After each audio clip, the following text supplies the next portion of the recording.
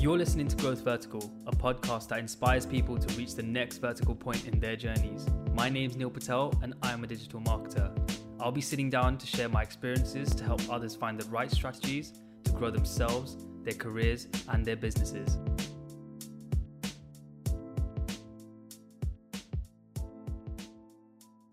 Welcome back to another episode of Growth Vertical. Today we're going to be talking about how to grow your audience and scale a startup or your startup with data-driven content.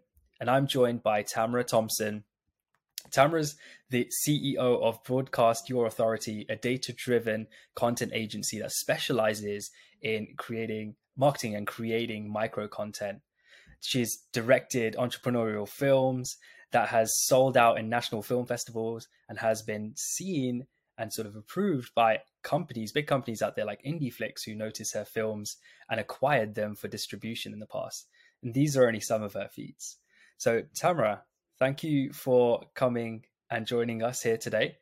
It's great to have you here on the episode and for a great topic. Honestly, I think it's a topic that a lot of us are talking about these days, considering there's like a massive competitive sort of market out there for content specifically. But before we get into it, let's hear a bit about yourself. Yeah, thanks, Neil, for having me. I truly appreciate you for inviting me on the show. A little bit about myself. I'm the founder of Broadcast Your Authority. I'm an investor. I've invested in over 25 women-owned companies, starting during COVID, to help teach people how to come online a little bit more and help give them a push on the early stage startup. I also invest in real estate, and Broadcast Your Authority is a great company. It's a team managed company at this point in my life, and I speak at a lot of events and on a lot of podcasts. I'm writing my first book, and there's a lot of other things that I'm doing. But like you said, my career started back in the filmmaking side of it, and what happened was that story led into the content marketing agency. Little did I know until years later, but what happened was after being in the production field, I had owned a production company.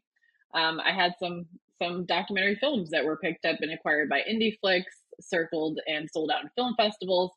And those, when YouTube really took off, like 15, 20 years ago, starts dating my age a little bit, but what we did is we took that long form content, which at the time was a documentary, and we created micro content from it, the short, compelling micro pieces that would get people's attention. And it took off on YouTube. And so we wanted to do more of it. So within the first 10 days, we had over 888,000 views to our channel on one of our films, and it took off. And I was super grateful for the opportunity because it allowed me to say, like, wow, what is this YouTube beast? And like, how can I help other people do this? You know, I was very intrigued by it.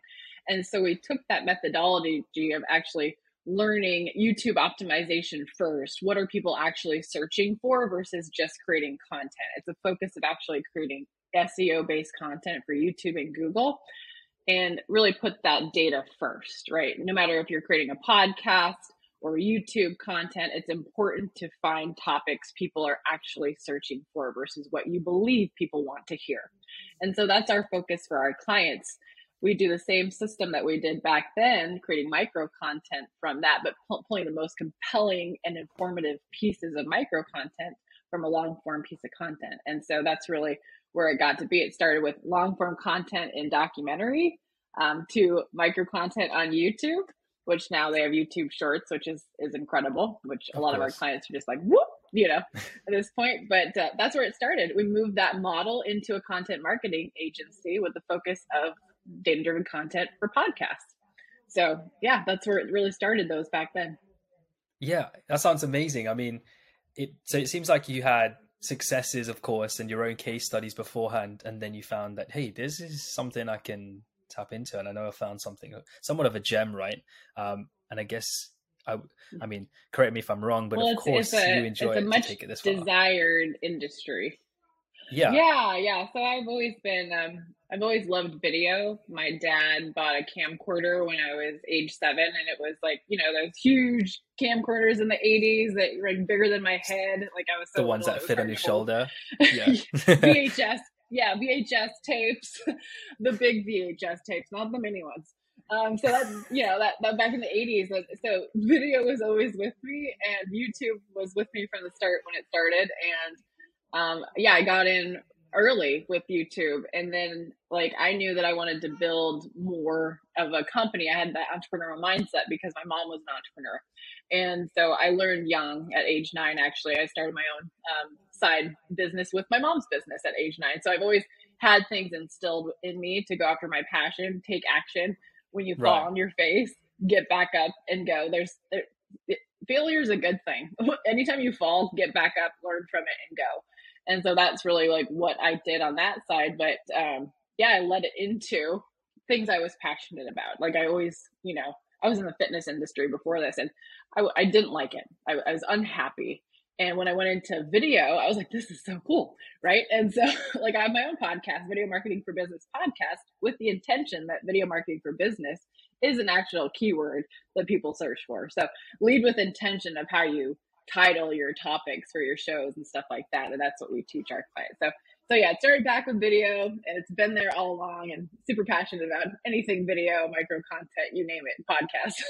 Yeah, do you know what? It's interesting because you mentioned the whole video aspects and how it's sort of become a rise to even create video, and people actually go into voice now as well, right? Specifically go into podcasts just due to convenience. They can listen to things on demand whilst multitasking, and with this sort of that, I think we're in that sort of content war / consumption war, if that makes sense.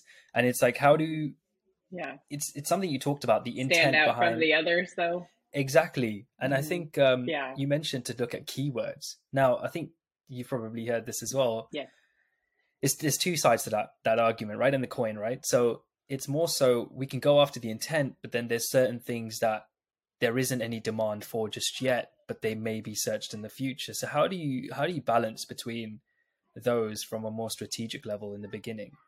Is it that you have to go after what's there first, and then you layer on what you're actually unique with, or things like that, just so that you can showcase yourself as an authority? Or how does that usually work in your eyes? yeah. So we primarily work with businesses that have had a track record. They have offers set in place, and they have a very specific niche. So when you have a specific niche and focus, it's always important to create content to target your audience. Right. If you can have a conversational podcast, you can have an inspirational podcast, you can have a hobby podcast, but we work with serious business owners that have a call to action, right? So it's not just always, of course, related back to YouTube and things like that, and podcasts and asking for reviews to bring better rankings for your show. But there's always an intent to have your call to action at the end. How can it help build your email list? How can it go into an offer? And what is the main goal of the intention of this show? Why are you hosting this show, right? Is it to get more clients and leads? If that's a yes, and you have your systems in place, those are the type of companies we work with. On the startup level, it's a little bit different. So people are still testing out things. And yes, it's totally okay to test things out. But it is so important to have a niche. You have to be niche down. Right. And don't just throw content on the wall like it's spaghetti because it won't stick. And so that's our primary focus, and our target audience are successful business owners that have this point in their life. They may have a successful company, and now they're about to build their personal brand. They're the CEOs that have team managed companies, and they're out there doing things like speaking on keynotes. They're creating offers. They're doing consulting, So it's a little bit different for startups. You can still get traction. You just have to have that main focus and that niche. If it's conversational podcast, just put the intent to still have a focus with those conversations as well. Yeah.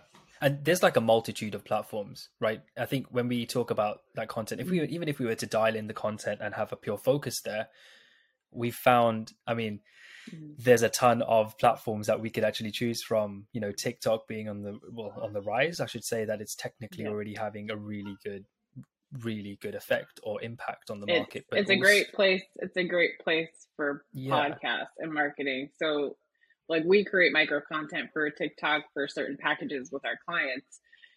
But we, again, are very data-driven focused. So we see what's going on in the top searches in the back end of our clients' YouTube channel, on their playlists for their podcasts, on the playlists with keywords for other types of topics on YouTube. So it's important to have playlists on YouTube that actually are keyword optimized.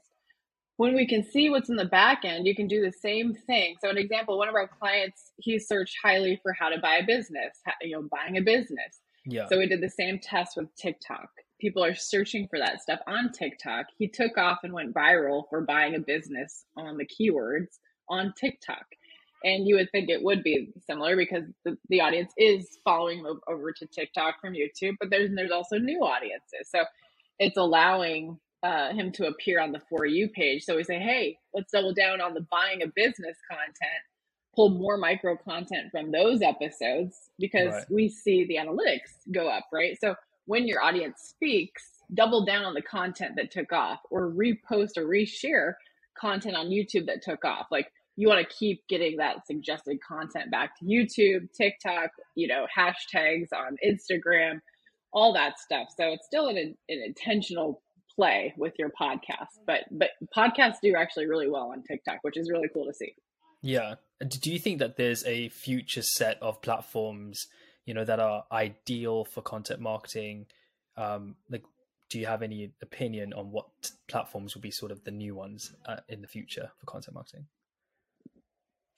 Yeah, so it really depends on what your focus of your offer is and what your business does, right? So you've got like Discord communities building instead of Facebook groups. What generation is going into what platform? There's always, new talk of different platforms as well. So yeah, TikTok will probably, be replaced at some point, just like, people moved from Facebook to Instagram, like Snapchat, all the things that are going.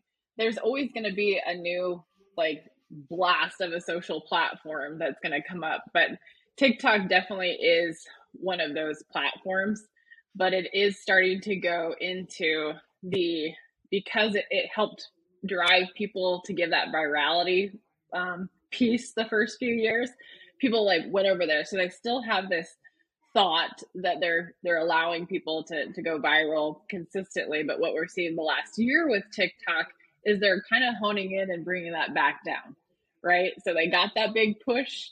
And when you do take off and you're creative or have the right keywords that can be, pushed to the For You page on TikTok, that's unique. But what we're seeing though is they kind of had that momentum because they allowed people to go viral for a few years. Yeah. And now it's kind of going into the pay to play, like Facebook. Absolutely. So you'll start seeing shifts. But yeah, it depends on where you hang out, where your offers are. A lot of people are going into Discord communities, building that way, things like that.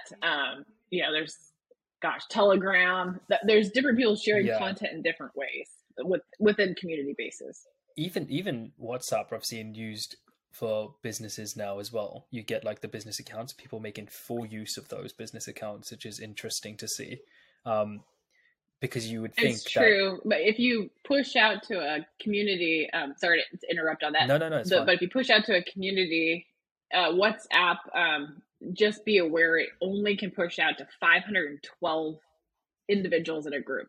Yeah. Whereas like Telegram, it's like over like 200,000, and Discord's like unlimited, so it's like a broadcast. Yes, it's a great way to actually, yeah. So you could even like Twitter Spaces, right? So like people are sharing content in different ways. Like you can repurpose your podcast. You can do a live podcast on a Twitter Space, repurpose that content. We have a client that does that. They record all their podcasts on their Twitter Space live, repurpose that into a podcast, and then the micro content goes out everywhere, TikTok, Instagram, YouTube Shorts. So it just, the first question again is, where is your audience hanging out? And are you open to just being omnipresent? Just be on all platforms. Even if you don't believe your clients or audience is there, it's okay to be everywhere, because when people do their due diligence and research, they can actually find you and they'll see you pop up everywhere. And that's great, because if they're going to your LinkedIn and you don't have any business information there and you haven't posted in 2 years, like they might not take you as credible, right? And so it's just important to have the consistency of content. And that's what we create for our clients, so that they have that omnipresence, the consistency. And all they do is push record and pass off the content. We provide the direction, do the posting, everything, creation. And so that's like the system that we've created for our clients that keep coming back to work with us year after year after year, because they're at that point in their business where they can do that, right? Yeah. And they're like, all I want to do is push record and pass it off. You do the rest. And that's what we do. And that's when people are at that point in their business, like it's a great tool, resource and service to have. So. Yeah. I think thinking about it with case study in mind sort of thing, even with Growth Vertical itself, right? We usually create long form content, of course, right, in the form of episodes like this, for example. But one thing I do as a growth marketer want to explore is the idea behind using shoots to sort of increase the impression count that we get across loads of, let's say, across loads of episodes and for those specific keywords, which is interesting. So it's worth a test. But do you think sorry, that's it's related to what you were saying, it would be good to test out in the future. But do you think that there's a common myth about content marketing? Because when you look at content marketing, or when you listen to anyone talk about it, be like, hey, you should try do some content marketing. It's almost like business owners feel overwhelmed straight away. Like there's a massive weight just put on their shoulders, like content marketing. Doesn't that require a lot of time? Doesn't that require a lot of review, etc.? Do you think there's any common myths about content marketing that people should sort of forget about? Well, I guess it just depends on where they're at and where their mindset is, truly. Yeah. Because the content itself, content marketing is just, at this point, it's just needed for a business. Like if you're not marketing your business in the form of content, then you're 10 steps behind, and you're behind the shadows of your competition, right? So no matter what type of content marketing that you choose, you can repurpose content. If it's video, if it's blogs, if it's podcast, if it's, audio, files, whatever it is, like it's just important to get the content out there. And if you have anything that you could literally just start to repurpose that's still valid points that are today, that's not too old of content that wouldn't be relatable, why not start with repurposing content? If you're a startup company, have a team or a freelancer come in and help you start organizing things to get started. When you have a successful business, hire an agency that will just come in and do it all for you. Like that's the whole point with content marketing, is like you shouldn't be focusing on like doing it yourself when you get to certain points, because of the fact that it takes a lot of time and energy, like you were saying. And if we're in a startup phase, I don't know about you, but when I was in a startup phase, like I was a CEO, I was running stuff, I was micromanaging, I was a perfectionist. I was like, all that stuff had to be released, right? Like, I was like, I can't scale a multi-million-dollar company or agency by doing that, right? And so at that point, it's like, what do I like? Like, only focus on the things that I like and are passionate about, which is relationships, content, and speaking, like sharing my message. So I was like, well, I had to let go of that, right? So now I have over 30 team members for our company that does everything for me. So if people are looking at the startup phase to build a team managed company as well, like what part of that do you really have to be a part of or like? Because anything else you should just delegate. And people always say on the mindset level, they might have, if you have a lower mindset in the beginning about like, oh, I can do it better, or it's cheaper this way. It truly isn't, because when you start delegating those pieces out, like you are allowed to focus on the bloodline of your business, which is sales and relationships and building those referral partners, or overseeing campaigns that people are doing, going out, like myself, going out speaking at a lot of events, so that people are attracted to learn more about what the service does. Like the more I'm a brand advocate for the company, the more relationships and sales come into the team. And so when we get stuck in the fulfillment of things, of our own content marketing strategy, like we're not going to scale, right? And so it really depends on, again, where people are at in their business, where their mindset is. But content marketing is not going to go away. It's been around for years, and the people that actually jump in and do something with content are, they have a higher percentage of actually being found, seen, and heard, and have opportunities for people to actually resonate with them, so that they can learn more about what their company does. Because typically people resonate with the founders because they're the most passionate people of the company when starting it. So Yeah, I think yeah. there was a great point there that you made about this. It was more of a smarter way of working when you try and repurpose content. No one says that you have to produce new content all day, every day, but it's moving the needle, isn't Mhm. it? So it's even like myself. This believe it or not, this actually started all from someone just asking me a question and then me getting a repeated question 2 or 3 times more and me repeating myself essentially. So I was like, why not put that into a form of a video or some form of thread or something and then answer it so that more people can see? That way you can just point Right. people to that resource, right? And now we have this, right? Exactly. Which we're having a conversation here, and it's super interesting, and I think it's a great way because it showcases one personality. But as you're pushing your message across to all these different audiences on these platforms, the businesses or your prospects are able to see that, hey, well, brand wise, these guys definitely know what they're talking about, but there's a lot more going on behind the scenes, and they're obviously Mhm. very serious Well, about, it's very also knowledgeable about it.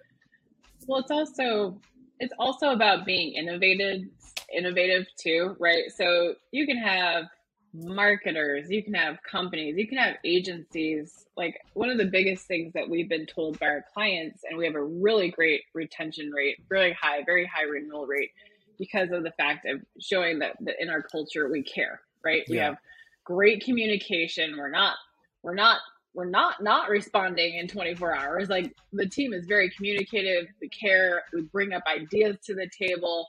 That we see something on a trend take off, we literally let our clients know.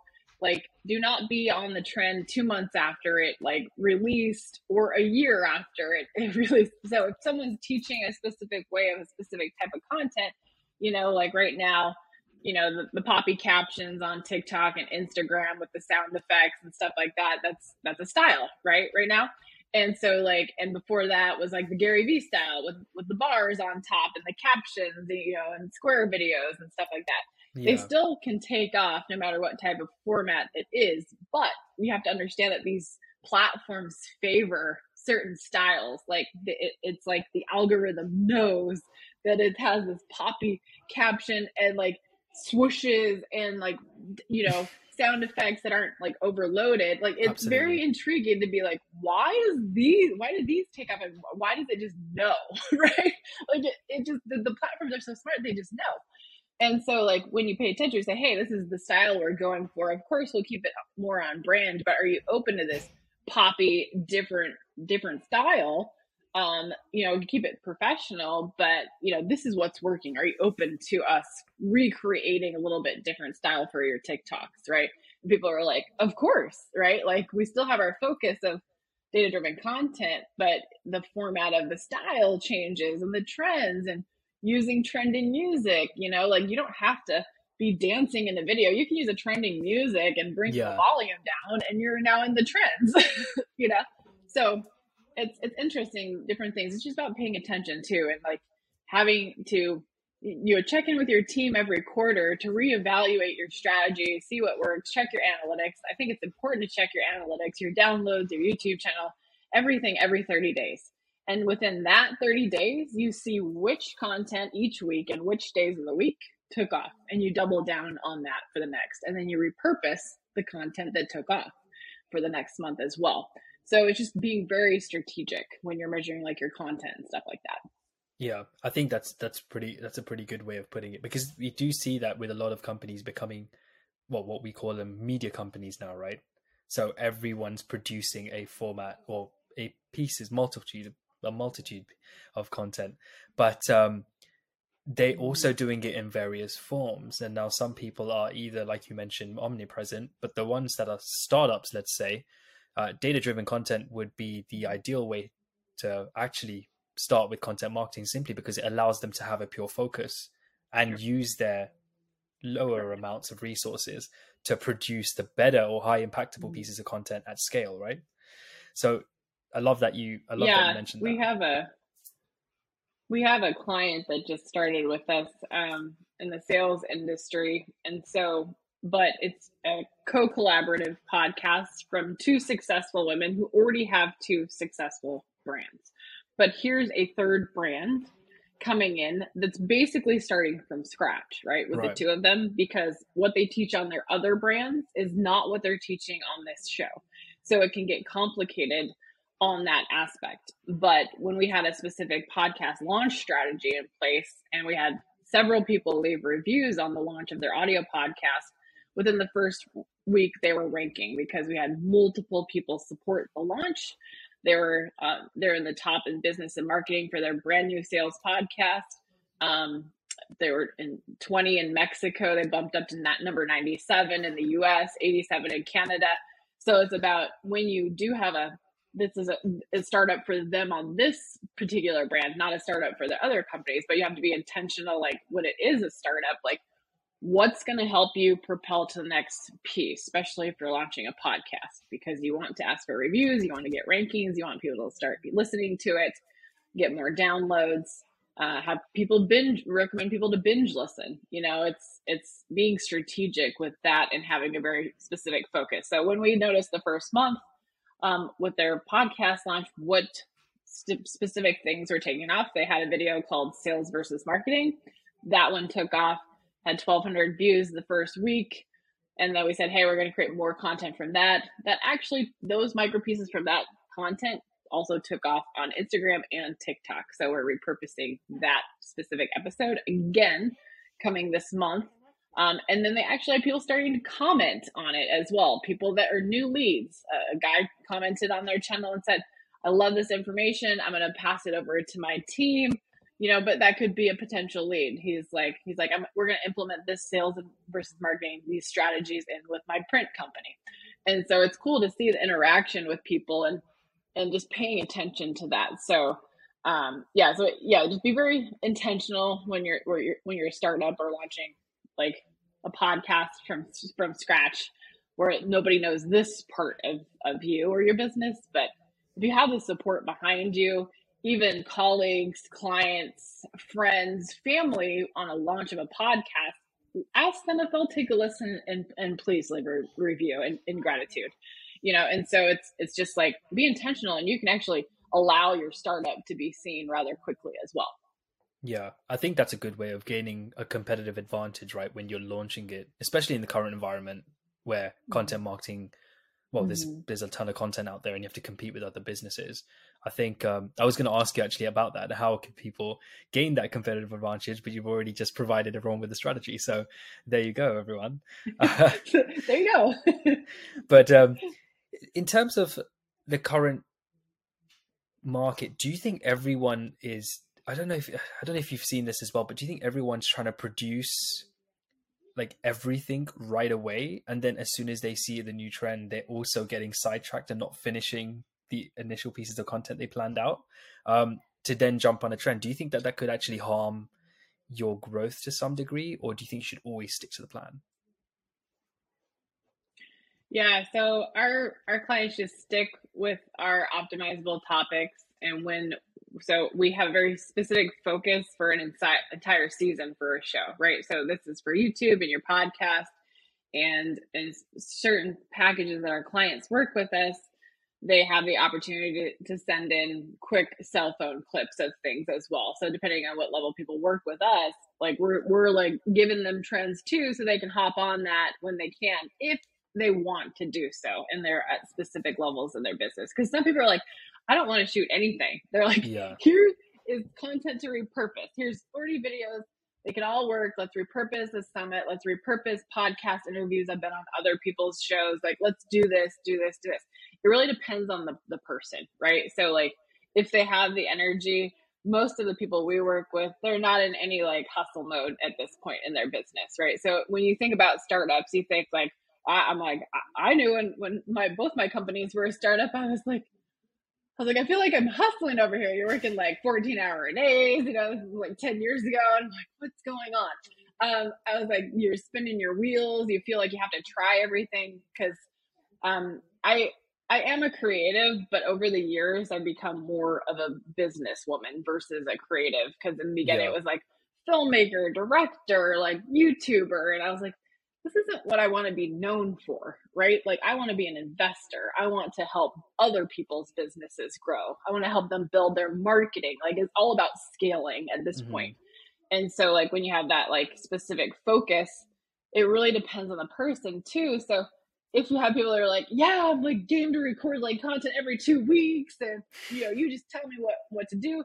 We literally send them 25 TikTok ideas to intertwine with content that comes also from the podcast too. Right. So again, it depends on the person, the personality, their bandwidth. Do they want to do this, or are they people that are, they built a company, they're like, I'm good, they're traveling, they have their freedom to do what they want. They're, going to events or speaking at events. That's a lot of the types of individuals that we currently work with, because we're helping them build their influence and their personal brand at this point. And so again, it depends on the person and again, their mentality of where they feel like they have to create, right? Like, what, instead of you like trying to figure out like what to create or what's trending, like have the team send you a list of like what's trending, and you're like, okay, cool, I'll shoot this on this week. If I don't do it, it's it's okay. Like, I don't feel bad about it, right?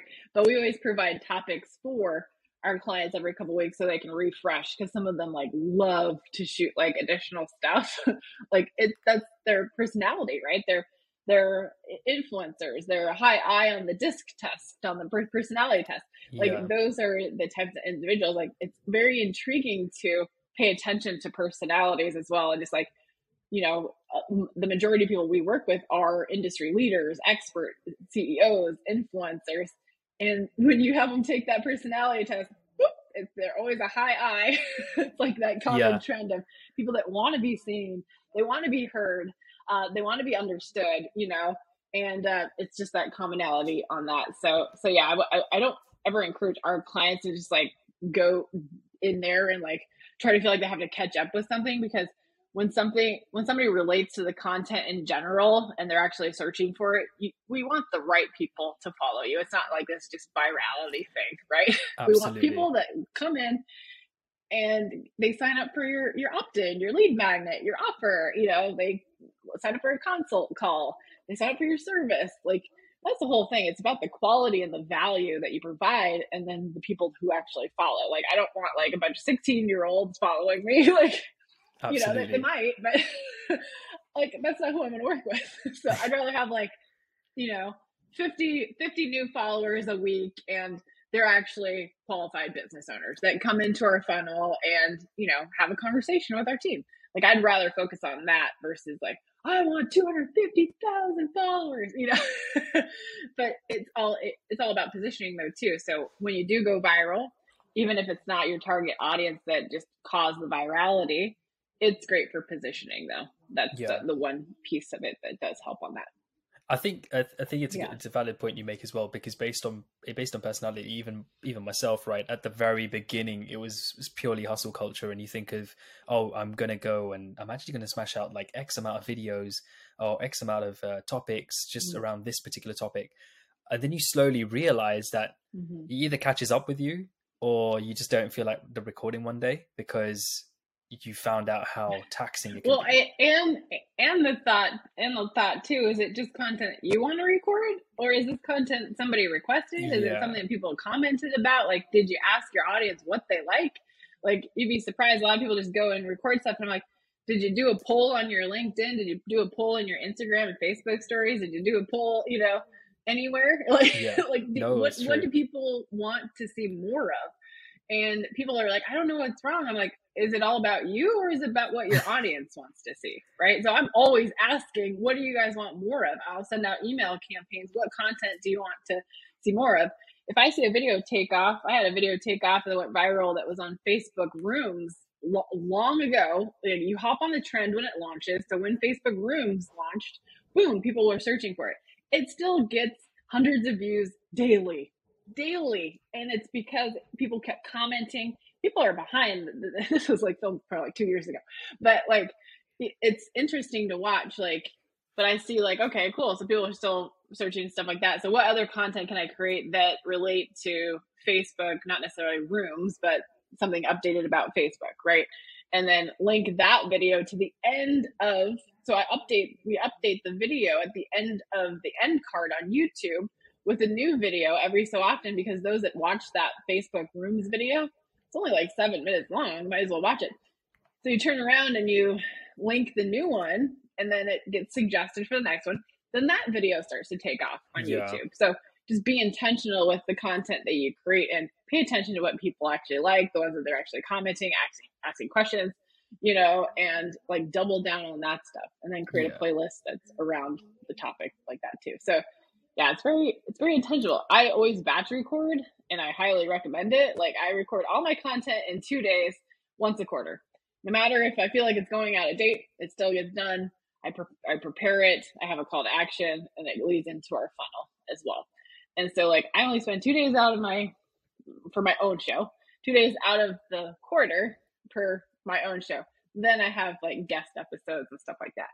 And so, like, yeah, if I set that aside, I have my producer come in, I fly him in from San Diego, and I have him shoot the content. I used to live in California, so I just kept him because I love him to pieces. So I just fly him in. I said, hey, we're going to shoot content for 2 days. Let's go. And it's on me, and I have to stay accountable because I just made myself accountable because I booked his calendar too. I can't cancel on him. It just wouldn't be right.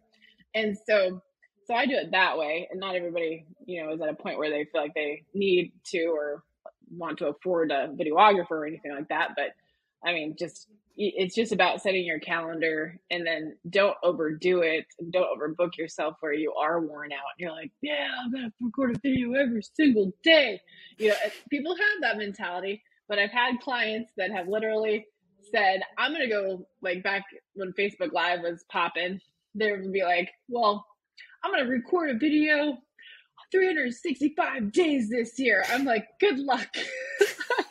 It's a big, I was like, big I want to see commitment. this.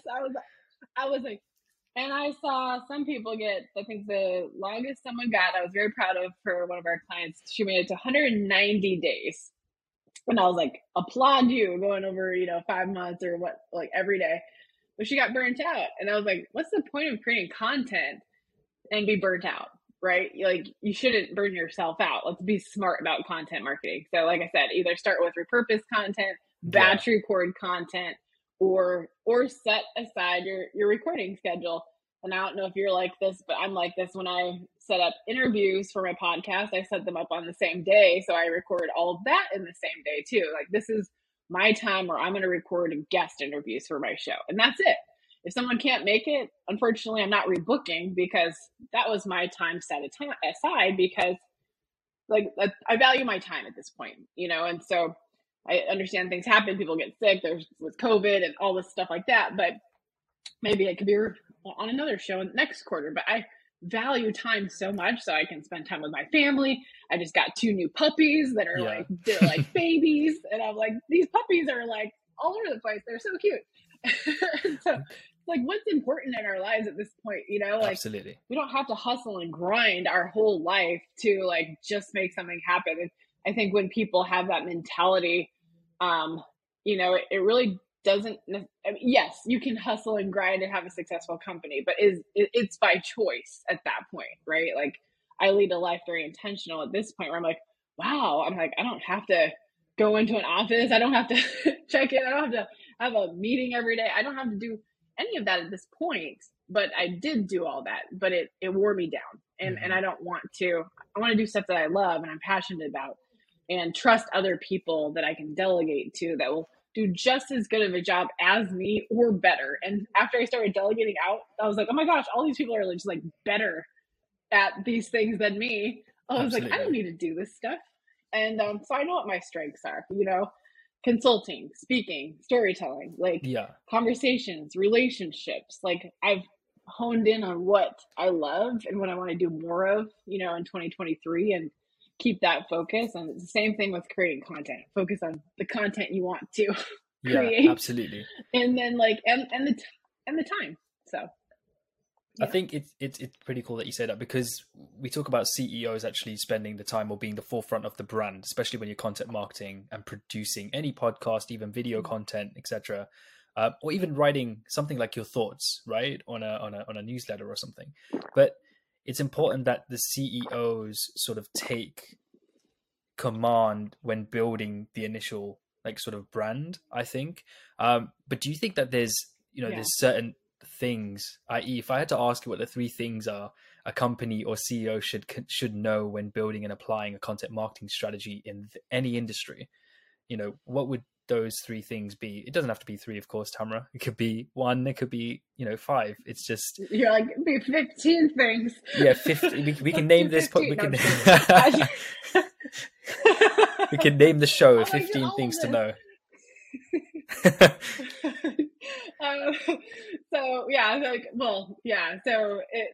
CEO, like what I've learned is first I had to have like a very specific niche or target audience, right? Yeah. So like we determined like we do cater to different industries, but we really found that our niche was, successful CEOs, experts, influencers. They all had that influential want and need at this point in their career. They built a successful company. They have, most of them have a team managed company. They're doing other things.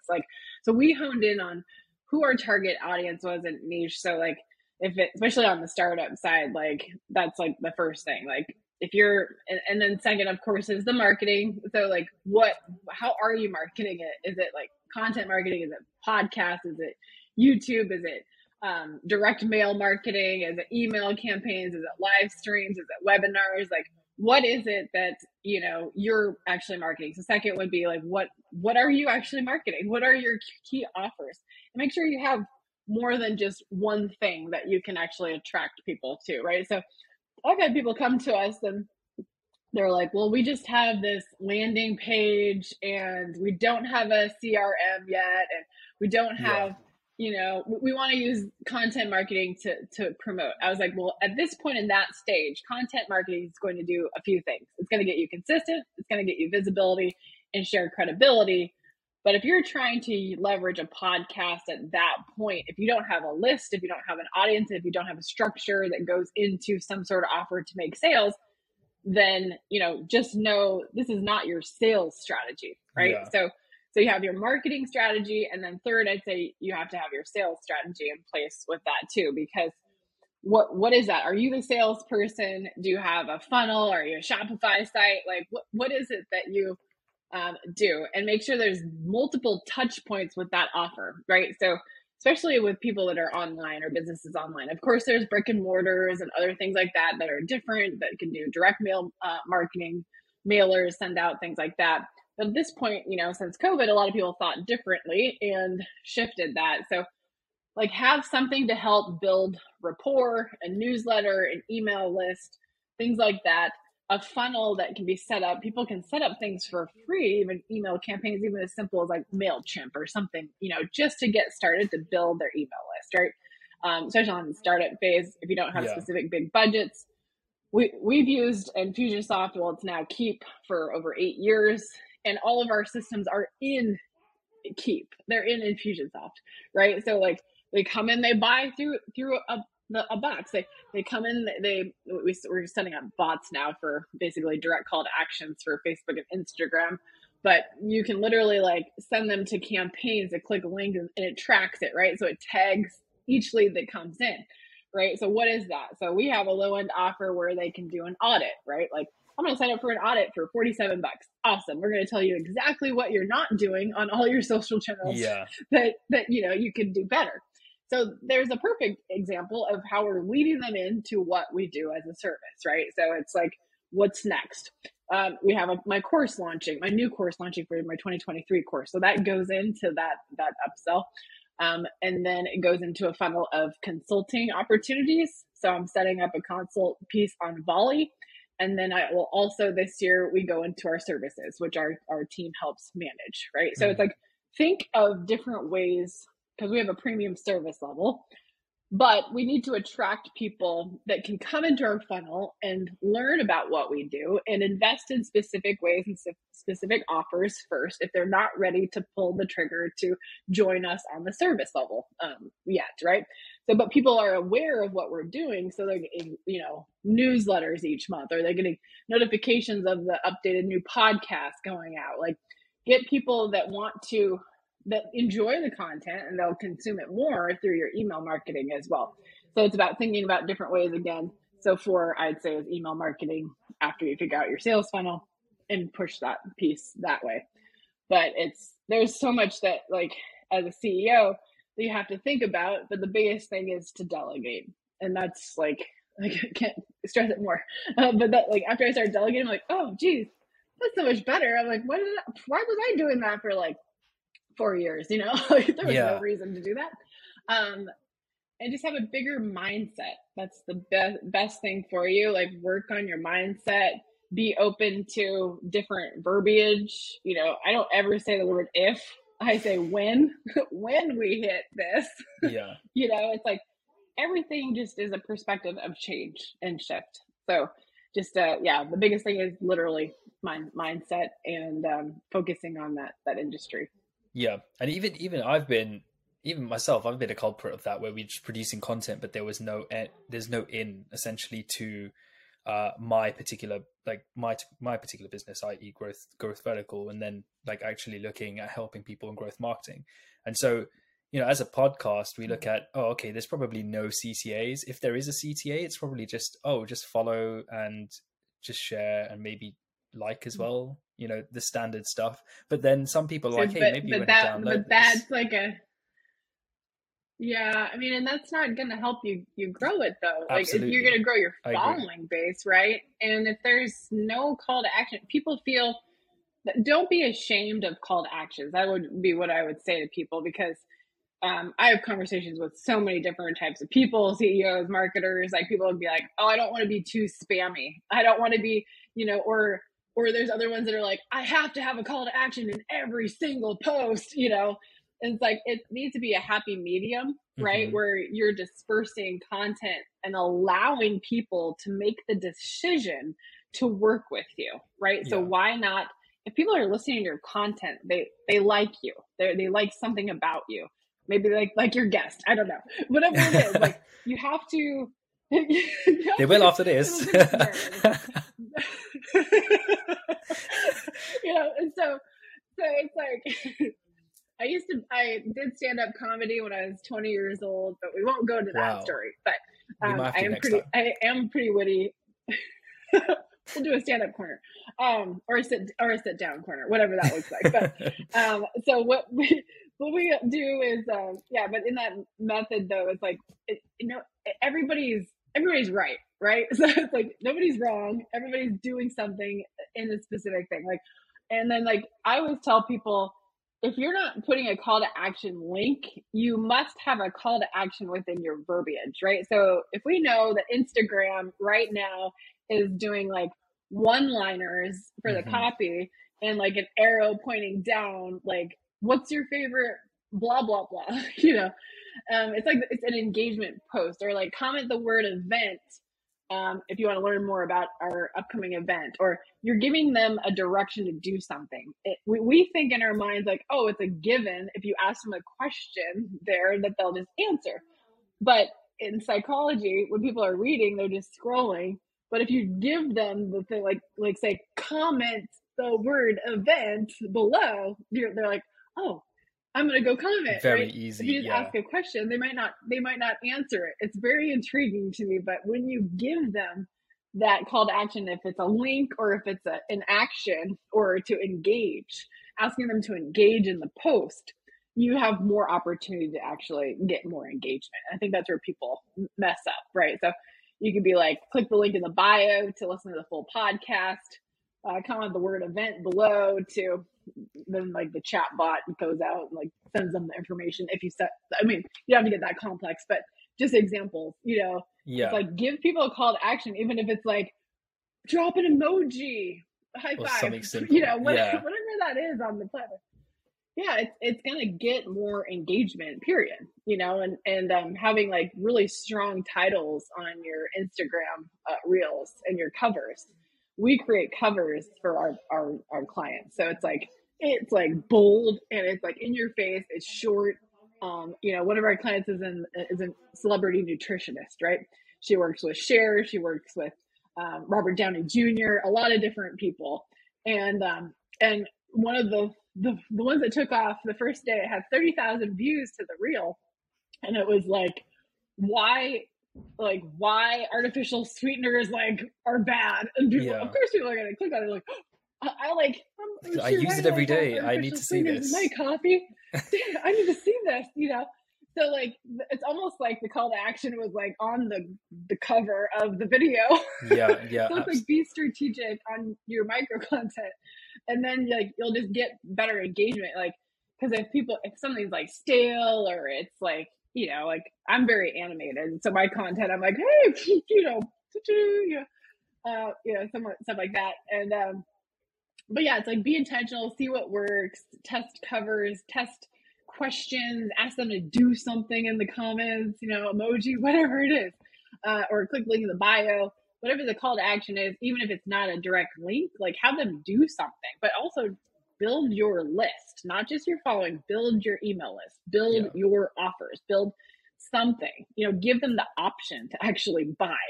Because that's what majority of people listen to podcasts, because they're listening to be either inspired, intrigued, or purchased from somebody, right?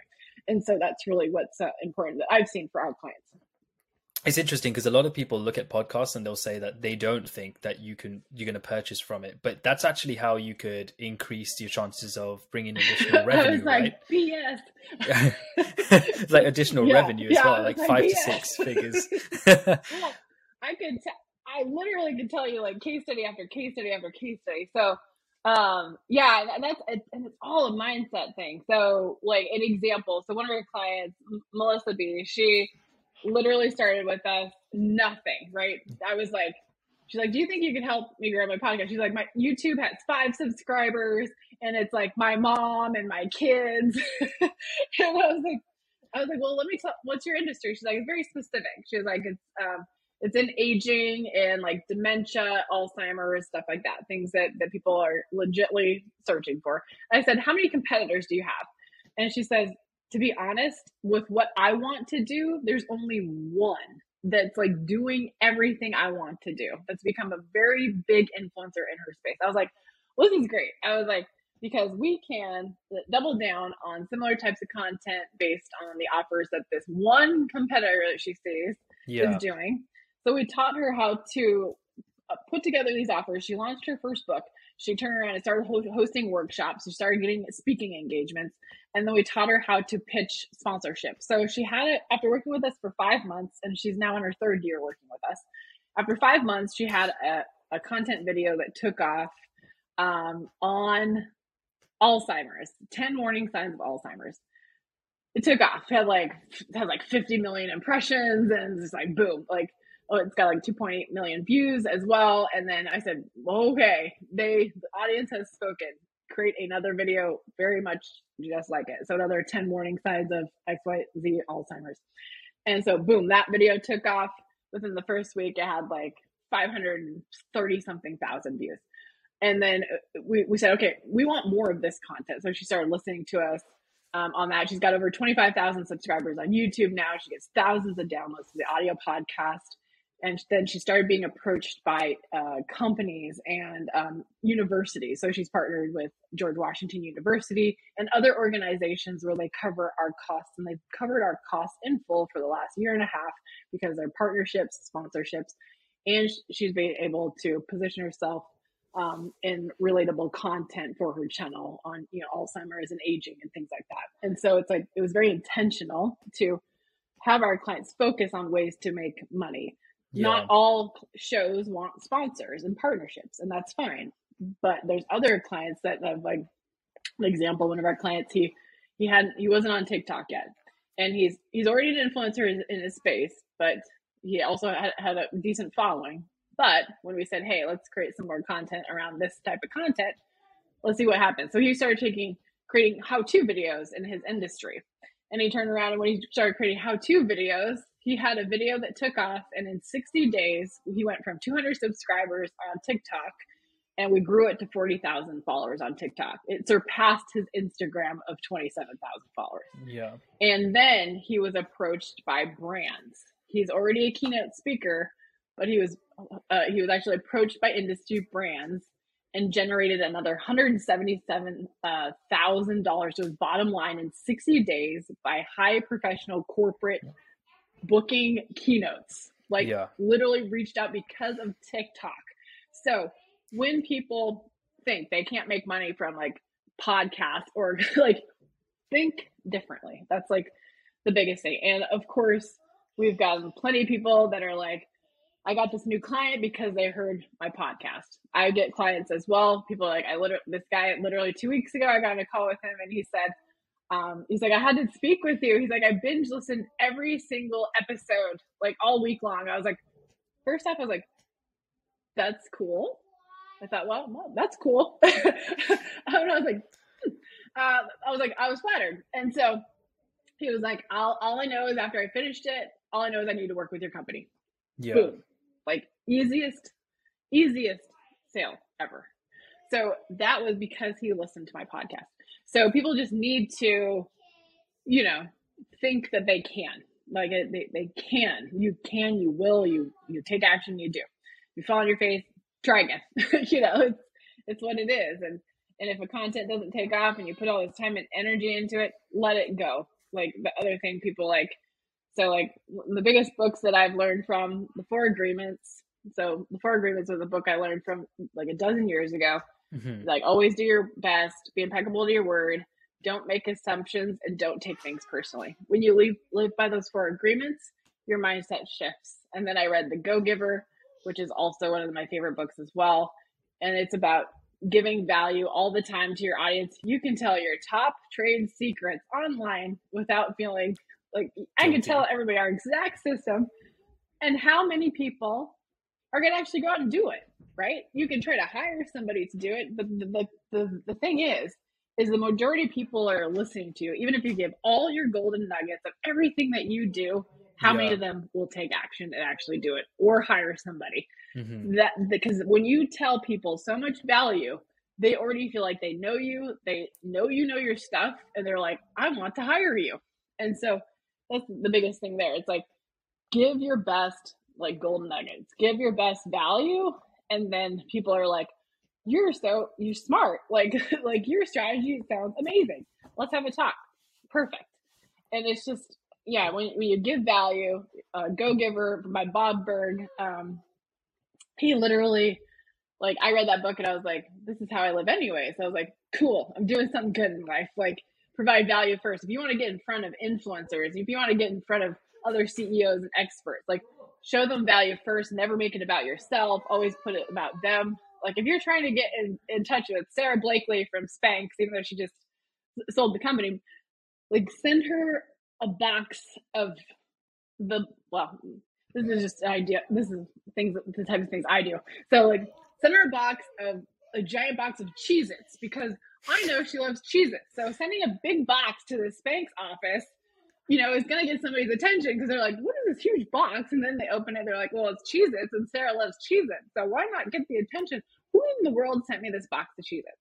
Get some conversation started. If you know there's a CEO out there that you want to connect with, and you know that their favorite football team is the Philadelphia Eagles, and you know their favorite player is this, why not find an autographed helmet if you can and send it to that person in a very large box? Like, you're going to get attention, And so like, Go-Giver is like, give value first, give presents first. Some people aren't gifts people. I'm not, but I like to give gifts, and I like to think creatively and thoughtful. Yeah. And so when you're thoughtful with that stuff too, like, it's the same thing with content marketing. Be thoughtful. What do people like to see, Yeah. And so it's the same thing with content, I think. I think it's important that you mentioned that, because I guess it's crucial that we look at both when we're looking at data-driven content overall, or content strategy overall. Yes, it should be data-driven, but we should focus on both quantitative and qualitative to sort of combine and give us that ultimate strategy. And I know that we talked about going after the right intent, so going after data-driven content looking at what's currently trending or resonating with your current audience in your niche, etc., to actually measure, the impact that each of the pieces of content are having on what your key metrics are. Of course, you mentioned, but there's one thing I think you were alluding to earlier, which is optimizable content. What is that, and how can it be used considering to actually generate those millions of impressions that you were talking about from the right target audience?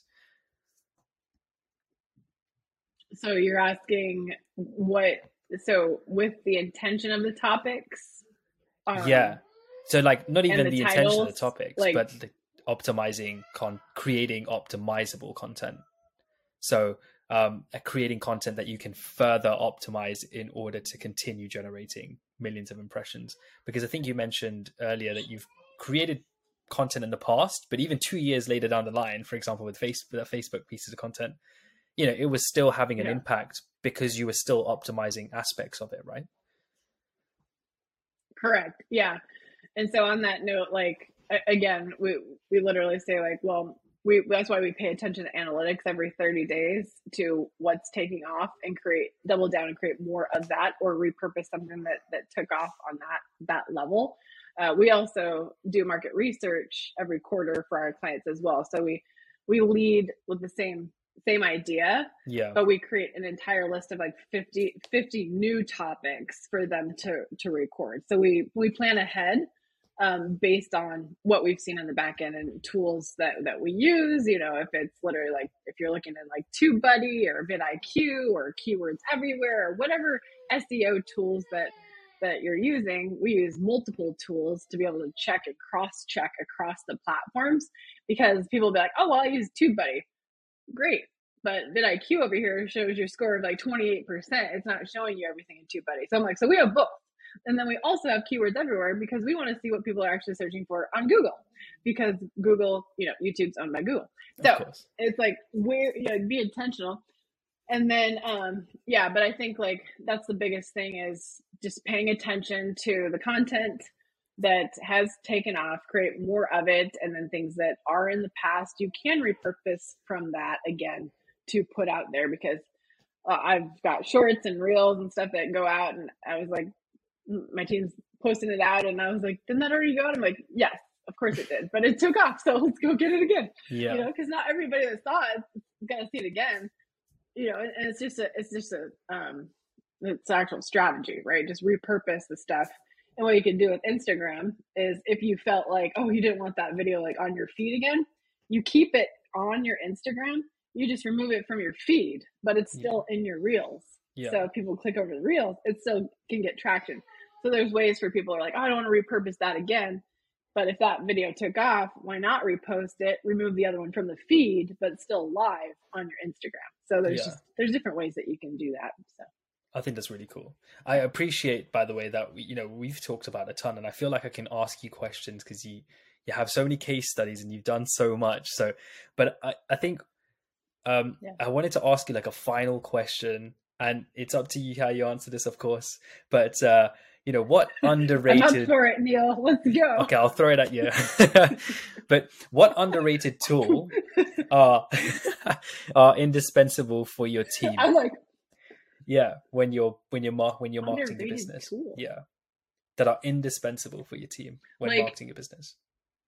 So like a tool that we like our team like is a must use like in our process, basically. Like it's definitely in your tool belt and you would never let it go. And it's the ones it's a type of tool that no one really talks about. If you have any, of course. Good point. The newer one that's fun is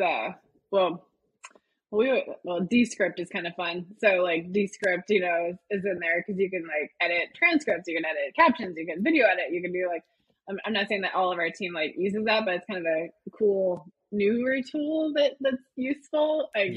But honestly, like the best tool that it sounds cheesy, but the best tool that we use every day is Trint, which is our transcription service. There you go. Because we transcribe the team transcribes hundreds of podcasts every week.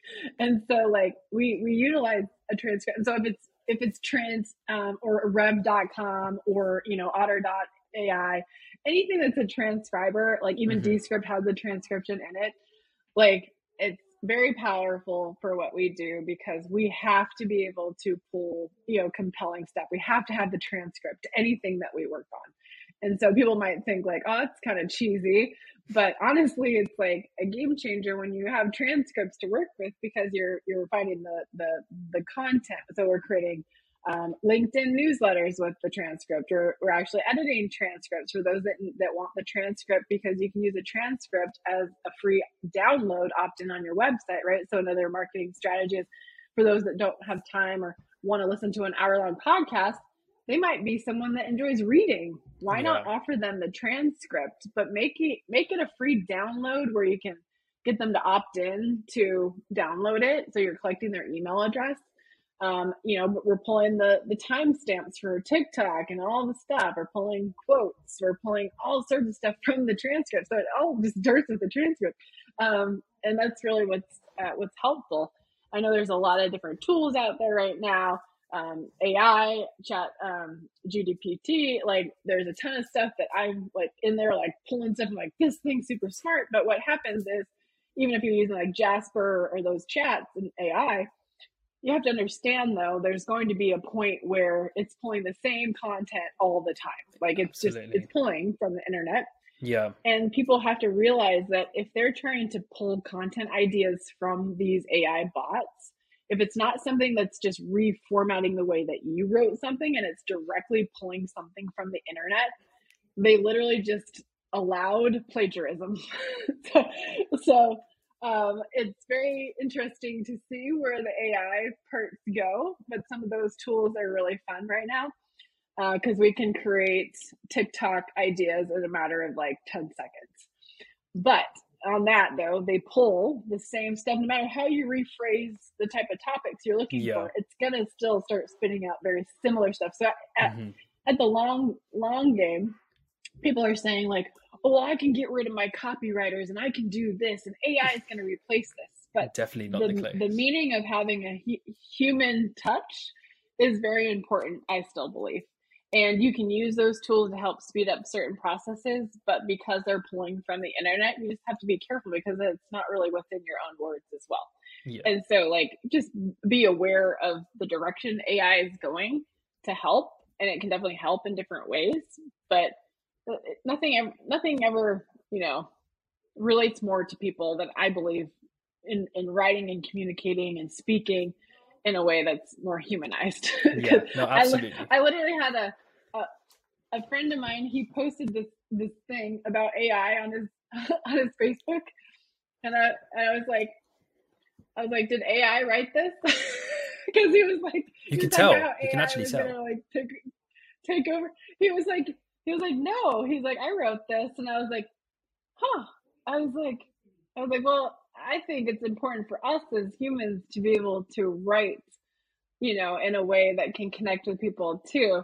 Because if you, in your own writing, you start to be writing like these AIs do, our writing itself is going to turn robotic in certain ways. Yes, some of it is very helpful, but I don't ever believe it's always everything's going to be taken over by AI and other things like that. It's just a tool that can help us get faster in certain ways. But I like the human touch and having real copywriters, and they pull profound statements, stuff like that. So I appreciate our team. So yeah, it's for a brand, right? And it gives you personality. I think that's important at the end of the day. I mean, even for ChatGPT, I've used AI tools before, but I found quickly that you need an editor at hand or some form of a copywriter at hand so that you can help them, they can help assist in terms of editing things up. I've not even got access to ChatGPT actually. Exactly. And as a growth marketer, that's kind of embarrassing because I'm still in the waiting line because I want to test it out. But let's hope. I like it. I like it. It helps me create TikTok ideas. Like that's what it's helping. That's what's helping right now. But it can pull topic ideas really well. But then again, like I said, if I turn around and restructure the question like 3 different ways, it's still sending me very similar topics. Absolutely. Like depending on how you position it in that industry. And so I was like, the first time you're like, wow, this is a game changer. And then the second time you're like, okay, cool, I think there's a few more on there I could use. And then by the third one, you're like, okay, I think all of those were in the previous two chats, you know? And I was like, okay, well, at least I got some topics to just bash out. And Yeah. so that's really like where I see with it. So it can be helpful, but those that are like out there creating reels and TikToks, like, I'm replacing my whole team. And I was like, Yeah, just be know wary that of AI. people help support you. People Yeah. are what help you grow your company. It's the culture and the go-getters and the people that are passionate about what they do, that stand by you and your company. Like when you hire the right people, like you can have robots, AI and stuff, but it's the people that help you scale your company. So Yeah, absolutely. yeah. Well, thanks for that, Tamara. There we have it, everyone. As B2B founder, startup founder, marketer overall, you may think that getting started with content marketing is super difficult and may prove to be a slower path to growth, but it's actually not if you do it right. And that's been proven by Tamara on multiple cases and explicitly shown to us today. There are ways to actually turn your startup into, a growth engine, but also into this sort of micro media company, which we see these days, and to get the right content in front of the right audiences, which people have been using from a more data-driven standpoint. Tamara's kindly shared quite a few case studies as well on how people can be more, create that more impactful pieces of content that's more data-driven. But no, Tamara, thanks for coming on today's show. It's been amazing. Honestly, it's been insightful. I've loved every minute of this. And there's definitely a lot of information, a lot of strategies and tactics, and direct tactics that you actually shared that people can go and implement. You guys better go implement it, because some of this stuff's really, honestly, it's you should be doing it straight away. But yeah, I feel like people can take a lot away from this, actionable insights. I appreciate your time here. Yeah. If people wanted to connect with you, Thank you so much, Tamara, Neil, for having me. No, it's a pleasure. But if people wanted to connect with you, how can they do that? And yeah. I mean, there's different ways. Obviously, I talk about omnipresence. I'm over on YouTube. I have my Video Marketing for Business podcast, Instagram and TikTok. It's Tamara Thompson official. I'm officially Tamara Thompson. Apparently, Tamara Thompson was taken, so I'm the official Tamara Thompson on those platforms. But if you're looking for some free resources, you can go to broadcastyourauthority.com. On there, we have a free guide that you can download, 7 ways on how to repurpose your podcast, specific ways and strategies that we also utilize for our clients. So yeah, it's broadcastyourauthority.com, and you can pick up that free guide. Awesome. I'll link it as well below so that no one loses the links and you guys can go find it freely. But no, I appreciate you guys all joining us, and we'll see you guys in a future episode. Take it easy, and thanks for listening or watching, whatever you're consuming this. Take care. Thanks, Tamara, once again. Thank you, Neil.